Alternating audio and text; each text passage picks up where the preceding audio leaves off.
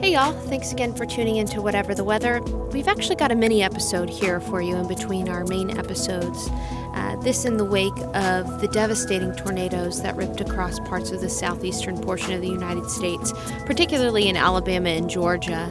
Unfortunately, 23 lives were lost due to a devastating tornado that went through Lee County. Most lives lost from a tornado. Single tornado since 2013. So Katie and I just wanted to give you an update, what happened, how that tornado formed, and if there are any ways that we can get better as meteorologists to give out watches and warnings, and any ways that as viewers and listeners and general consumers that we can keep ourselves safe in tornadic events. So here we go. This is a mini episode, a weather roundup of the Lee County tornado. Alrighty, welcome back to Whatever the Weather. This is an interesting episode. We're going to call these kinds of episodes weather roundups. And basically, what we'll do is if weather makes national news, we'll try to make a short podcast about this. And weather has been making the national news over the last about 5 days or so, particularly a EF4 tornado, which unfortunately killed 23 people across parts of eastern Alabama and western Georgia. Crazy. Very crazy. And in fact, many fatalities that happened from a tornado, one single tornado event, has not happened since 2013 when the Moore, Oklahoma tornado blew through Moore, Oklahoma, and unfortunately went over school, killing a lot of people as well, unfortunately children. And children, unfortunately, were killed in this tornado as well. And so Katie and I just kind of wanted to talk about the setup, what happened, and especially why this tornado proved to be so deadly. And what's crazy, just for perspective, is just from this one tornado, the number of fatalities, that was more people that died from tornadoes in all of 2018 and 2017 combined. Yeah, so it's been kind of quiet the past few years. We did have the big Oklahoma tornado in 2013, and then another big outbreak in Alabama in 2011. But since then, it's been a kind of quiet. There have been some big tornadoes, right. And nowadays it's like we see a lot of videos of tornadoes on the news. If there's one that, somebody can pull out a cell phone and send in the video, you may see it on the news. But to have this high a number of fatalities from one storm was really shocking. Right, and the setup was a cold front was working its way across the southeastern portion of the United States. In fact, here in San Antonio, we got really cold air, got down to freezing, but that's all we got. So that front set up a line of storms with a couple of what we call discrete thunderstorms right ahead of that line, which are storms that come before the line, and those typically are stronger. And those produced a lot of tornadoes, right, Katie? Yes, they did. So we've got... so over the southeast, we have this low pressure system. It's cold front. There was also a warm front attached to it as well. And so that started to move across the southeastern states like Alabama. So on the south side of that warm front, they're extremely warm and extremely humid. So that's one ingredient you need for severe weather. And then they also had a lot of shear in place that day. And if you listen to the El Nino episode, we talked about shear. So that's a change in wind direction with height. And there was just a crazy amount of shear in place that day. And that's really a very good setup to have severe weather, but also rotating supercells, which is what produce these tornadoes. Shear is what creates the spin. Yeah, so we have that cold front still back to the west a little bit, and then these, because of all that shear, those discrete cells that Sarah was talking about are able to start to rotate. And that's what produced all of these tornadoes. And we have some radar images. We'll make another Instagram post for this podcast as well, so you can go back and reference these radar images, because it's very easy to see these smaller little cells. If you're under it, it's a massive storm, but on this particular radar view, kind of these individual little thunderstorm cells out in front of the bigger line of rain, but it's those individual cells that produced these very strong long track tornadoes. Right, and when we say long track tornadoes, we mean tornadoes that don't just touch down and go back up into the cloud. They stay on the ground for a while. And correct me if I'm wrong, Katie, there was more tornadoes than just that one tornado that brought 23 fatalities, right? Oh yeah, so there were tornadoes reported across Alabama, Georgia, I believe, even into a portion of the Carolinas. But the one that produced the fatalities and a couple of other stronger ones occurred in the central Alabama area. So that's kind of the area we'll focus on. The National Weather Service office in that part of the state is out of Birmingham. And they've done a really good job of, their first job after something like this happens is to send survey teams out of their meteorologists to go, and they've got to physically get out and walk around in the damage, because that's how they rate the tornadoes based on what kind of damage they can assess. That's how these tornadoes are given a ranking on the enhanced Fujita scale, or the EF scale. So they had to go out and do all of that, but they combed through all the damage in the tracks and figured out that there were 6 tornadoes in their area, just alone. But then you go into Georgia and some of the other states, and there were many more than that.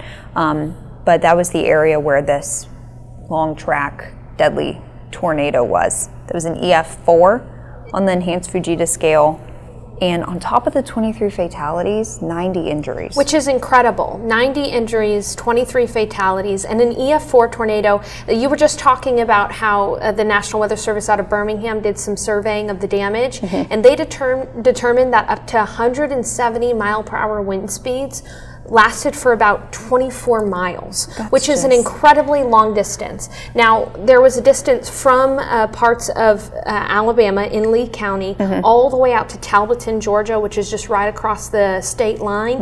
And the tornado itself tracked for 60 miles, but it gained that EF4 strength for about 24 miles. And a lot of people have been asking, okay, well, why did so many people die? The incredible thing is that the National Weather Service and the Storm Prediction Center, the SPC, gave ample warning for the possibility for tornadoes. In fact, there was an enhanced risk for tornadoes more than several hours before, and an enhanced risk is a 3 on a scale of 1 to 5 for the potential for severe weather. Do you have more information about that? We do. We have some of the Storm Prediction Center outlooks for that day. So we've got the overall convective outlook, which covers thunderstorms, the possibility for thunderstorms. There was an enhanced risk, and they had... I have to say, too, that enhanced risk was centered right on Lee County in that Alabama-Georgia line, so that was dead on. Yeah, that area was, they were focused in on that from the start of the day, which is very good, and that's incredible in itself that forecasting has come so far. So when we talk about these SPC outlooks, we have the overall outlook, and then day of, they will break it down by tornado risk, hail risk, and wind risk. So the tornado risk for that day, pretty much the same area, they had another little bullseye over top of it where, okay, this is the highest probability of tornadoes, and they also had this under a hatched area. And so, if you look at the map, there's little hatches, like little marks. Yes, and when you see these hatched areas, whether it be for hail, wind, tornadoes, it gets your attention, because what this means is that there's a 10% or greater probability of EF2 to EF5 tornadoes within 25 miles, any point in that hatched area. So that means we're not only talking tornadoes, we're talking stronger tornadoes, so EF2 and above. And that was the same area. They were honed in on this, so it was well forecast. It was well advertised, as we would say, in TV. Those meteorologists have been talking about it. Right. And the thing too, Katie, is that this storm was also well warned in time. Now, tornadoes are interesting because we can't say exactly where a tornado is going to be, when a tornado is going to be there. As meteorologists, we literally have to watch the radar, and as soon as we notice that there is the possibility of a tornado, that's when you put the warning out. So on a good warned system, you may get only about 10 to 30 minutes of warning, because that's typically all that you would need in order to get to your safe place. And people in Lee County were given about a 10-minute advance on the warning, and out toward Columbus about a 30-minute advance on the warning. And so the warning was there. Again, the question is, then why did so many people pass away? And the unfortunate thing is that a lot of people during events like storms and stuff like that, The tornado sirens are not reliable because the electricity goes out. Also, people don't have their TV turned on when the electricity is out. Yeah. There are automatic warnings that go to your cell phone when you're under a tornado warning, but oftentimes people turn those off. And so as meteorologists, we have got to find a better way, I think, to get the information out there, because the information was there. It's just about finding that solution there. And unfortunately, we just don't have the answers for that. What was really kind of frustrating to me, and I can't imagine how the meteorologists in that area feel. Yeah. I mean, I was sad and like upset and couldn't figure out why it happened. And it's not even our area, right? So you can only imagine how they feel. And it's frustrating because with as good as forecasting has gotten, still has a long way to go for sure, but with as good as forecasting has gotten when it comes to things like these, when it comes to severe weather, all the products that we have, all the radar products that we have at our disposal that we can show on TV, it's frustrating that still this many people lost their lives. And it feels like there's got to be something we can do. It's really sad. And right now, I'm sure there are tons of meteorologists at the Storm Prediction Center, at the National Weather Service, trying to figure out an answer to that. Another reason why so many people passed away is the infrastructure in that area is not prepared for tornadoes. There's a lot of mobile homes out there, and also it's an area that's growing in population. And so it's really becoming, a thing that people may have to start thinking about investing in local storm shelters, community storm shelters. So again, our thoughts and prayers are with everybody involved.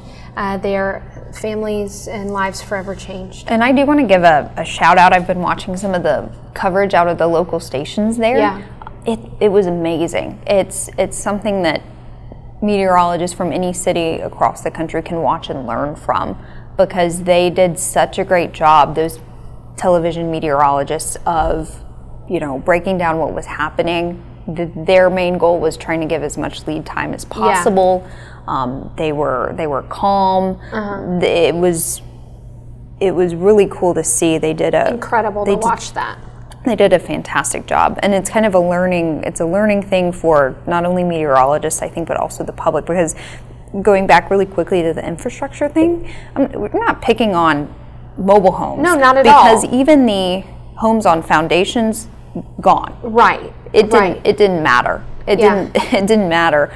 But it's like, if you're in a mobile home, it's like we've got to find, or any type of structure, we've got to find a way to get underground maybe. Yeah. And so this is, I think, just another teaching moment, something that we can maybe try to grow from as a weather community. Definitely. So this has been a weather roundup, and again, our thoughts and prayers are with everybody affected by this storm, and unfortunately, again, 23 fatalities. We'll continue to do these weather roundups if anything else pops up in the news. Thanks, guys. Bye.